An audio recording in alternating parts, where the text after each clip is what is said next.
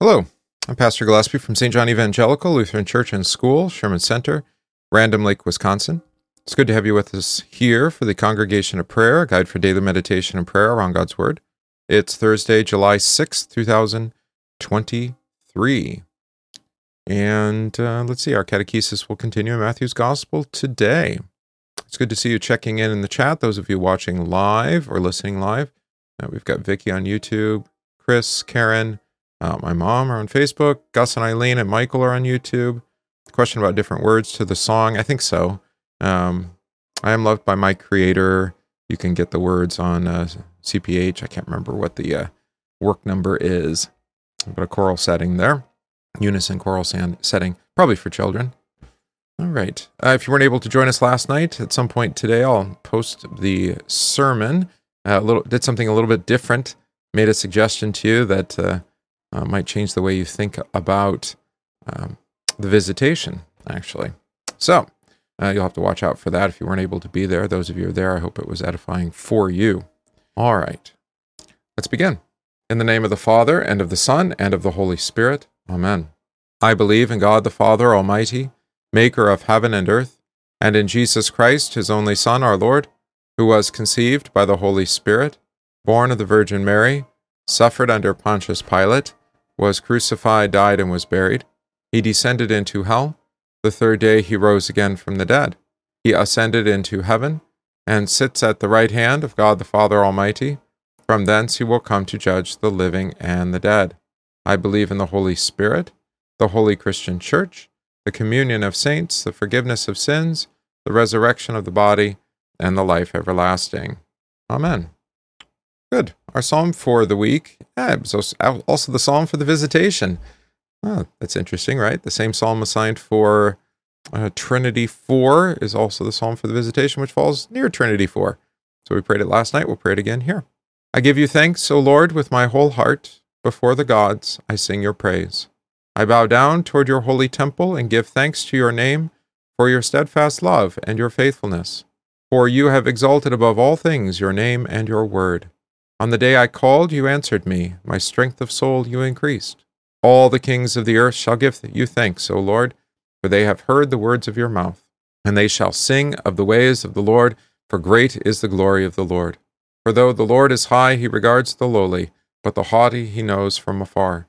Though I walk in the midst of trouble, you preserve my life. You stretch out your hand against the wrath of my enemies, and your right hand delivers me. The Lord will fulfill his purpose for me. Your steadfast love, O Lord, endures forever. Do not forsake the work of your hands. Glory be to the Father, and to the Son, and to the Holy Spirit, as it was in the beginning, is now, and will be forever. Amen. Okay. Memory verse, which was our epistle for last night. Another connection, huh? Romans 12. Bless those who persecute you. Bless and do not curse. Rejoice with those who rejoice, and weep with those who weep. Romans 12, verses 14 through 15. Catechism for the week is the fifth petition, the Lord's Prayer. And forgive us our trespasses, as we forgive those who trespass against us. What does this mean? We pray in this petition that our Father in heaven would not look at our sins or deny our prayer because of them. We are neither worthy of the things for which we pray, nor have we deserved them. But we ask that he would give them all to us by grace, for we daily sin much, and surely deserve nothing but punishment. So we too will sincerely forgive and gladly do good to those who sin against us. Okay. And our first reading today is from Isaiah, now chapter 31. We're basically just doing sections of chapters here.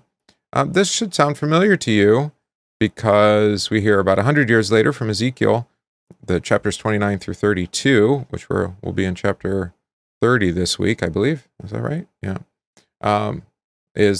Is actually the judgment against the oracles of judgment against Egypt. You hear about 100 years before that, we'll hear a warning from Isaiah. Woe to those who go down to Egypt for help and rely on horses, who trust in chariots because there are many, and in the horsemen because they are very strong, but who do not look to the Holy One of Israel, nor seek the Lord. Yet he also is wise and will bring disaster, and will not call back his words, but will arise against the house of evildoers and against the help of those who work iniquity. Now the Egyptians are men and not God. and their horses are flesh and not spirit. When the Lord stretches out his hand, both he who helps will fall, and he who is helped will fall down. They all will perish together. For thus the Lord has spoken to me. As a young lion roars, and a young lion over his prey, when a multitude of shepherds summoned against him, he will not be afraid of their voice, nor be disturbed by their noise. So the Lord of hosts will come down to fight for Mount Zion and for its hill. Like birds flying about, so will the Lord of hosts defend Jerusalem. Defending, he will also deliver it. Passing over, he will preserve it. Return to him, against whom the children of Israel have deeply revolted. For in that day every man shall throw away his idols of silver and his idols of gold, sin which your own hands have made for yourselves. Then Assyria shall fall by a sword, not of a man, and a sword not of mankind shall devour him, but he shall flee from the sword, and his young men shall become forced labor. He shall cross over to his stronghold for fear, and his princes shall be afraid of the banner, says the Lord, whose fire is in Zion and whose furnace is in Jerusalem. All right, so if you put this about 100 years before Ezekiel, you know about the fall of Assyria, but that comes by the hands of Babylon. You know what happens when Judah conspires against Babylon with Egypt, because we've talked about that quite a bit in our Sunday Bible study. It doesn't go well for them, which the Lord says. And note here, the thing that we forget, and I think we do so at our peril, is all the political machinations of man, all of them, whether it's your voting, or it's the elite's tyranny, or if the actions of a king or a queen, or of mob rule, so-called democratic rule, whatever it is, all of that is used by God to guide all history towards its ultimate culmination, which is, of course, the fire and destruction of this world and the commencement of the new heavens and the new earth. So God is behind all the political machinations of the world, Lord of Lords, King of Kings. We forget that at our peril. We think that we're somehow in control of that aspect of our life, even though we as Lutherans are very good, usually, about confessing that we are not in control of faith, that faith is given, it's a gift, worked by the Holy Spirit. We're not good to recognize that when we conspire when we conspire with worldly power and authority, we're actually often conspiring against the Lord who is working through those things. And he will bring judgment as a result. It's one of the lessons of Ezekiel, I think, for us, is to not see political activity, whether it's activism or otherwise, as somehow aspiritual or amoral. My mother says, think of Cyrus and Darius. Yeah, exactly. Yeah, for good or for ill, right? Cyrus and Darius are good examples where God used them, I think, for the benefit of the church as a whole, right? And you even see confessions of faith from people like Nebuchadnezzar, right? Whose God is like your God, right? He says to the three young men, or to Daniel. All right. This actually helps us, perhaps, I don't know, as some context for Matthew 12. Remember, we've been talking about Sabbath and rest, and I think we probably put that to rest, no pun intended. And now we continue with Matthew 12, verse 22. This actually gets back to an earlier theme that we hadn't resolved. Then one was brought to him who was demon-possessed, blind and mute, and he healed him, so that the blind and mute man both spoke and saw. And all the multitudes were amazed and said, "Could this be the son of David?" Now, when the Pharisees heard it, they said, "This fellow does not cast out demons except by Beelzebub, the ruler of the demons." But Jesus knew their thoughts and said to them, "Every kingdom divided against itself is brought to desolation, and every city or house divided against itself will not stand. If Satan casts out Satan, he is divided against himself. How then will his kingdom stand? And if I cast out demons by Beelzebub, by whom do your sons cast them out? Therefore they shall be your judges. But if I cast out demons by the Spirit of God, surely the kingdom of God has come upon you. Or, how can one enter a strong man's house and plunder his goods, unless he first binds the strong man? Then he will plunder his house. He who is not with me is against me, and he who does not gather with me scatters abroad. Therefore I say to you, every sin and blasphemy will be forgiven men, but the blasphemy against the Spirit will not be forgiven men. Anyone who speaks a word against the Son of Man, it will be forgiven him. But whoever speaks against the Holy Spirit, it will not be forgiven him, either in this age or in the age to come. Great. Context is important. There's two portions of this text that have been often misused, again, for political purposes by politicians, neglecting the spiritual content of those words, and thereby actually, whether it's Abraham Lincoln or it's George H. Bush, or was it W? It was W. George W. Bush, actually violated the very context of the text and sinned against the Holy Spirit by using it in such a way for political purposes. A house divided against itself. That's Lincoln in the context of the Civil War, right? And George W. Bush, context of Iraq War, was it 9/11 or Iraq War I? I can't remember. He who is not with me is against me, so he said. Of course, then claiming to be Jesus. At which point we should have shut him off and said, we're not going to listen to you if you're going to blaspheme God's word in such a way. But no, because we play partisan games, don't we? Red and blue. Better to be an elephant than an ass, right? Okay, so let's go back to the beginning of the text. Now I've set that this is not, that's why I actually used the image here in the beginning. This image is not what the text is about, where you've got the naturalist who claims that Black Lives Matter and is in their hammock on the one side, and then on the other side you have freedom and red, white, and blue, and sitting on a different sort of chair, a swing chair, right? As if this is a house divided, right? That's an illusion. That was a division created by the media. Anyway, that's the point, isn't it? Is that what Jesus is really talking about? So, context. First, who do they bring to Jesus? Of course, this sets the stage for the teaching. We have one who is demon-possessed, blind and mute, right? As a result of his demon possession. He's restraining both his eyes and his speech. So what does Jesus do for him? So the blind and mute man both saw and spoke after he was healed. All right. Now, back to Matthew chapter 1, of course, they asked the question again. All the multitudes were thaumazoed, amazed, and said, could this be the son of David? All right. Now, why would they ask if this is the son of David? This, we have to go back to the promises made to David to understand, right, what's going on here. 2 Samuel 7 would be a good example. That's where God makes his covenant with David. Listen to what he promises to David in 2 Samuel chapter 7.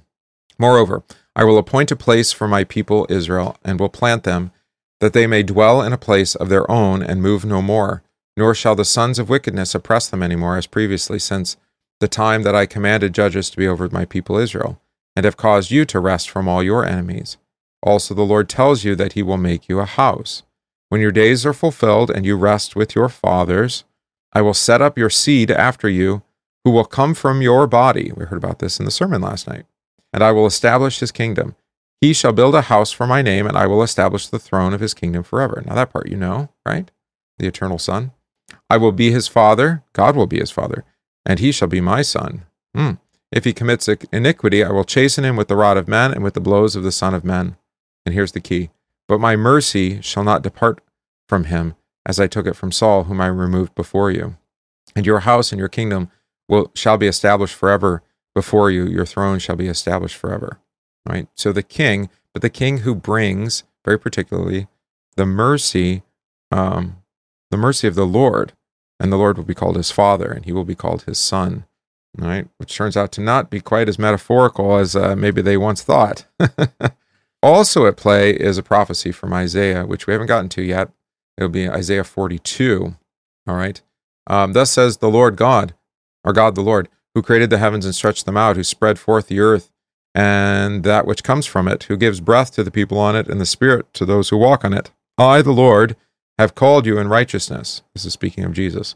And will hold your hand. I will keep you and give you as a covenant to the people, as a light to the Gentiles, to open blind eyes, to bring out prisoners from the prison, those who sit in darkness from the prison house. I am the Lord, that is my name, and my glory I will not give to another, nor my praise to carved images.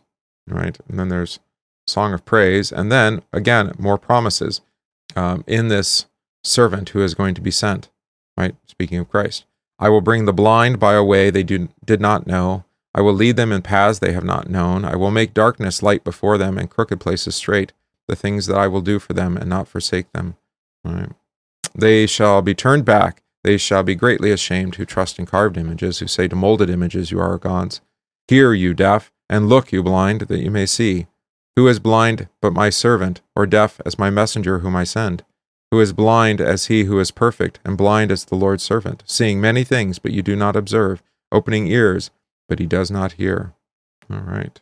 So that's Isaiah 42. So we have both the promises made to David, and then Isaiah's prophecy of this servant promised to David, who would give sight to the blind and hearing to the deaf. Right. So that's why they ask the question. People know their scriptures, and thus they can see when the Lord is at work. This is, I think, the key to the congregation acting is the congregation hearing, right? What happens to aspects of the congregational life when people begin to fail to listen to God's word, where God's word and his sacrament cease to be the center of the life together of the church, then the other institutions of the church, the other work of the church will fail. It does, inevitably, all right? But those who are regular and consistent in hearing God's word do act in love and in service to their neighbor, all right? So we're always saying, well, why don't we have more volunteers? It's because we don't have more people attending to God's word, right? Cart before the horse, as they say, or chicken before the egg. All right. So with that said, what did the Pharisees say that he is? Right? This goes back to chapter 9, I think, when they said he was casting out demons by the ruler of demons. Now they say, give that name. This fellow does not cast out demons except by Beelzebub. There's his name, the ruler of the demons. All right. Now that's the context. This spiritual warfare is the context for the statement, right? A kingdom divided against itself is brought to desolation. I suppose you can take that as a general rule of thumb for earthly kingdoms, but Jesus is not using it as kind of a truism that you can apply to everything, right? He's talking about the spiritual kingdom, right? In particular, he wants us to use it that way or to think of it that way. A kingdom or a city cast or divided against itself cannot stand. This is why those who are promoting polarity, I saw a stat this morning that only 4% of Democrats would marry a Republican. 4%. All right, now, if you want to talk about polarity or binary or just extremism, and you can talk about right-wing extremism. How's that for left-wing extremism? It's all extreme. It's like, well, what do we actually have in common? Is it our political machinations? No, of course not. Why is that being used to divide us unless to conquer? You see? Divide and then conquer. Every kingdom divided against itself cannot stand, right? So what do we actually have in common? What can we agree upon, right? And that has to be the basis of any kind of institution, civil government or otherwise, right? Now here it's in the case of spiritual warfare, right? Does Satan want to cast himself out? According to Jesus, it doesn't seem to be the case. Now we read a interesting work from Rene Girard on a Banned Books podcast last week. You can go watch or listen to that. Go search out the podcast, where Girard suggested that Satan does it both ways. Well, I think that's an interesting idea, right? That sometimes he gives the illusion of domination. Other times he gives the illusion or seduces by chaos. Sometimes chaos, sometimes order. And I'm still wrestling with that idea. Here, Jesus, though, is saying, what? How can the order of Satan's kingdom stand if Satan is against himself, right? Of course, does he want to cast himself out? Not if he wants to maintain the order of the kingdom, right? Then there's this other question about the authority of the Pharisees. But wait a minute. If your sons, that is, the sons of the prophets, think other Pharisees are casting out demons, would they not be also casting them out by Beelzebub then? What authority did they use to cast out demons? Okay, then Jesus actually speaks of the authority he has, which is the authority of the Spirit of God, right? God the Holy Spirit, who proceeds from both he and the Father. All right. And then we have this picture of a strong man, right? And we'll hear this in a gospel text coming up. If the strong man one stronger. So the stronger man conquers the strong man, Satan, and ties him up, binds him. Okay, so the stronger man would be Jesus, who binds Satan, and plunders his house. What does that mean? Jesus is taking out those held in captivity to the demonic, to Satan. Okay? So in other words, as Jesus says in verse 30, there is no middle ground, no gray area when it comes to that binary, which is either you are held captive by Satan and the demonic, false teaching, ultimately false words, or you're held captive by Jesus. You're held, your imagination, your being, your heart is captive to the Word of God. See, either Christ or Satan. That's the context, and that's why I think, going back to what I said at the beginning, why George Jr. used this text, because he wanted to present the war that America was going to go fight at his instigation to as a kind of spiritual warfare. That's why he evoked this language, as if it was a spiritual battle for the spirit of America or something like that, which of course is of a false spirit. The spirit of America is not the Holy Spirit, right? And we don't go to, we're not called to go to spiritual war. We're not a religious institution, for example. We're not the church, right? Different kind of warfare.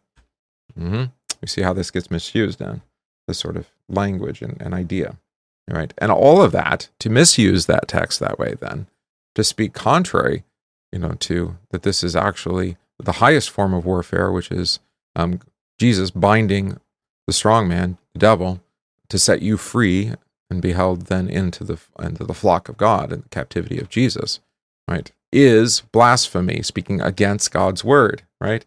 And so ironically, in the context then, those who have misused this text are speaking against the Holy Spirit. And whoever speaks against the Holy Spirit is not saved.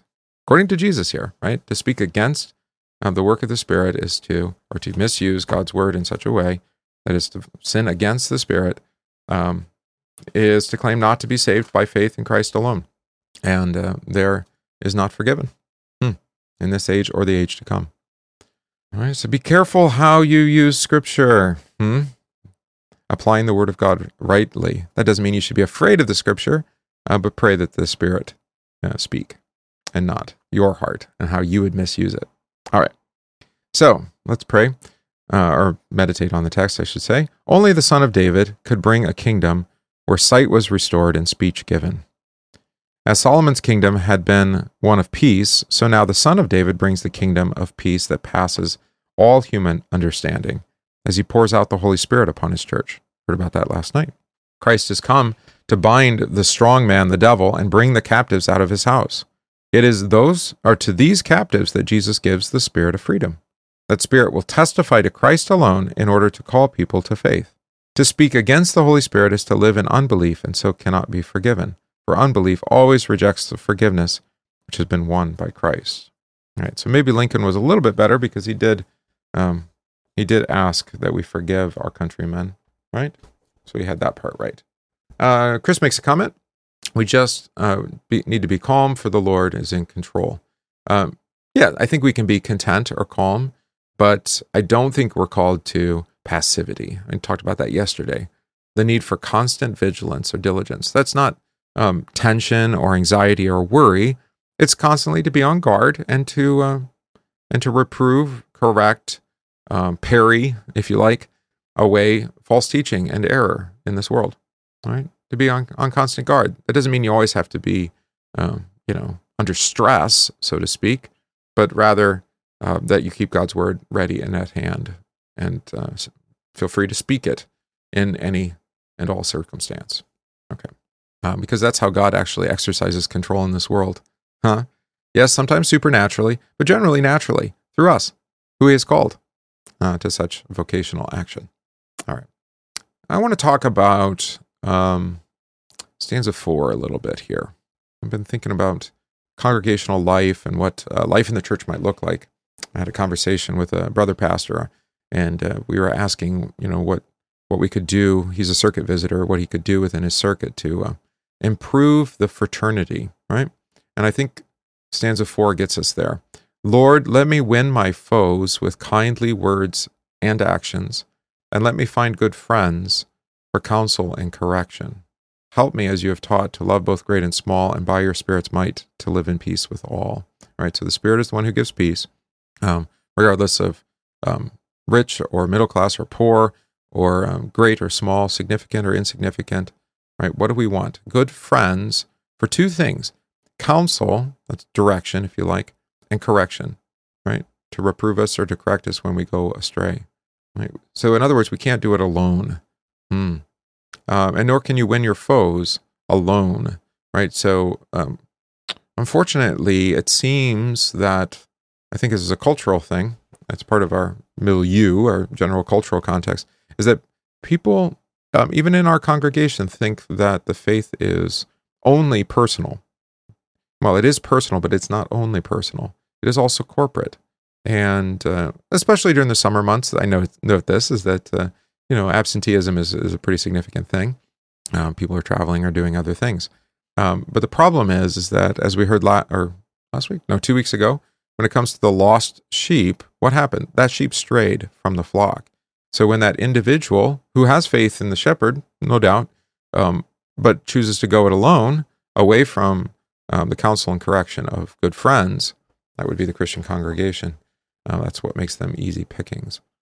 So this begs the question then, is how does a Christian congregation bring about or act with kindly words and actions and bring about counsel and correction for one another, unless we're in conversation with each other, right? And I think that's an area that is a little bit more difficult to manage, mostly because the divine service has a preaching office, which is not all that interactive. Bible study offers some opportunity for conversation, although not as much as we'd like. I think what the hymn writer had in mind, Hirman, is that's his name, Hirman, is that we would be working in collaboration with one another in other ways as well, right? So let's sing the first few stanzas of this, and then we'll continue.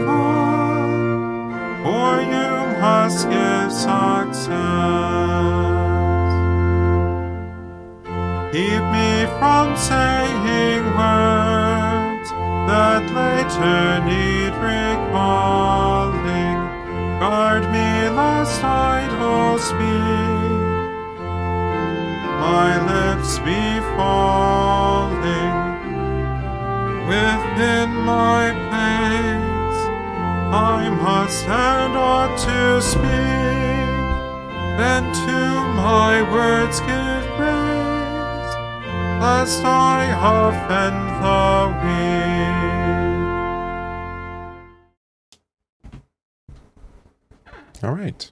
This first part of the hymn, we'll sing some more later this week. Let's see.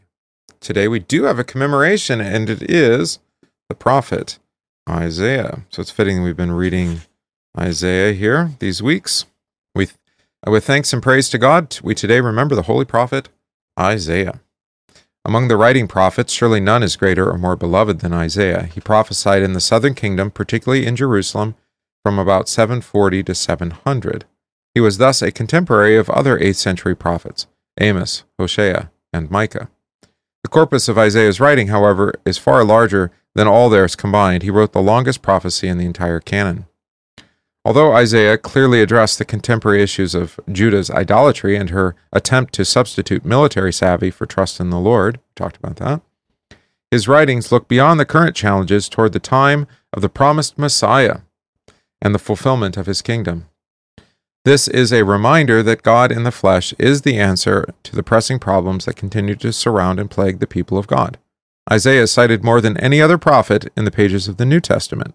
He foretells the birth of the Messiah from a virgin and his identity as Emmanuel, God with us, Isaiah 7.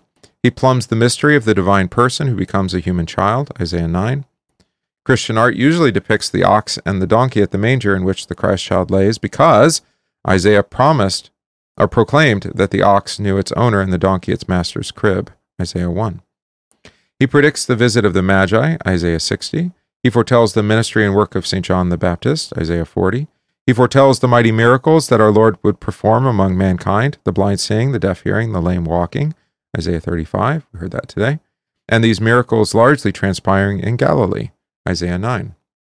He predicts and explains the purpose of the passion of our Lord and his resurrection in amazing detail, Isaiah 53. He clearly foretells the ingathering of the Gentiles, Isaiah 2. He foresees a new heaven and a new earth where Eden will be restored, Isaiah 65. His book justly has been called the Old Testament Gospel because of the comfort in which it abounds. Indeed, the prophet's greatest task is to, quote, comfort my people, Isaiah 40. Martin Luther found great significance in particular in Isaiah 28, and God speaking of his strange or alien work, to terrify and to condemn, being always in the service of his proper work, to comfort and to forgive. Isaiah also is a mighty teacher of divine monergism, as God works alone. Quote, you have indeed done for us all your works, Isaiah 26. According to tradition, the great prophet met a martyr's death by being sawn in half. It is believed that Hebrews 11:37 refers to Isaiah, quote, they were sawn in two. He surely has joined in the company of those who ceaselessly hear the song of the seraphim, holy, holy, holy, Isaiah 6. We pray. Lord God, Heavenly Father, through the prophet Isaiah, you continued the prophetic pattern of teaching your people the true faith and demonstrating through miracles your presence in creation to heal it of its brokenness. Grant that your church may see in your Son, our Lord Jesus Christ, the final end-times prophet, whose teaching and miracles continue in your church, through the healing medicine of the gospel and the sacraments. Through Jesus Christ our Lord. Amen. O Lord, grant that your governance may so peaceably order the course of this world, that your church may joyfully serve you in all godly quietness, through Jesus Christ our Lord, who lives and reigns with you in the Holy Spirit, one God, now and forever. Amen. Pray today for the church and her pastors, for missionaries, teachers, deaconesses, musicians, and other servants of Christ and his church, for the fruitful and salutary use of the blessed sacrament of the Lord's body and blood. Let us pray to the Lord. Lord, have mercy. All right. We pray for the households of our church, especially that of Martin and Tara, Paul, Courtney, Doug, Jim and Deb, Robert. We give thanks to God for healing for Barb. Pray for our catechumens. We pray for those ill receiving treatment or recovering, especially Dale, Pam, Joe, Melanie, Kelsey, Christopher, Marcy, Brad, Gus, Eileen, Ron, Doug, Bev, Jim, Pat, Wendell, and Darlene. Our homebound Marcy, Marion, Dan, Paul, Dolores, Merlin, and Pauline. We pray for the mercy work of our community and our church, especially that of Safe Harbor and Sheboygan. Continue to pray in intercession for Dasha, to find housing, and for Matt's mom, Donna.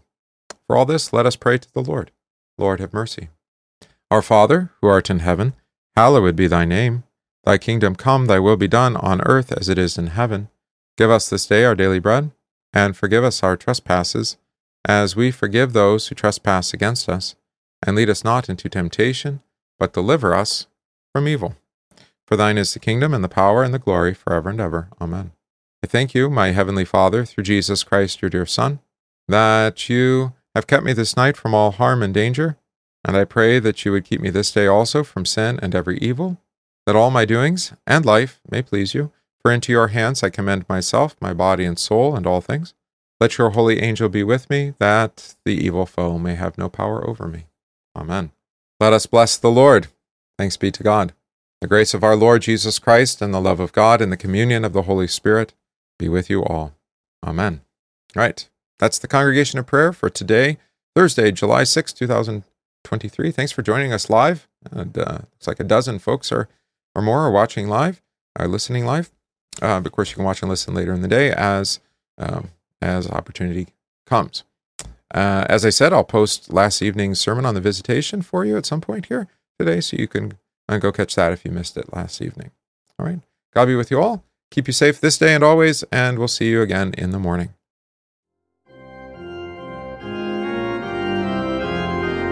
We thank you for listening to this podcast from St. John Evangelical Lutheran Church Sherman Center in Random Lake, Wisconsin. If this podcast is of benefit to you, please consider supporting the work of St. John by visiting stjohnrandomlake.org. That's stjohnrandomlake.org/support, and give today.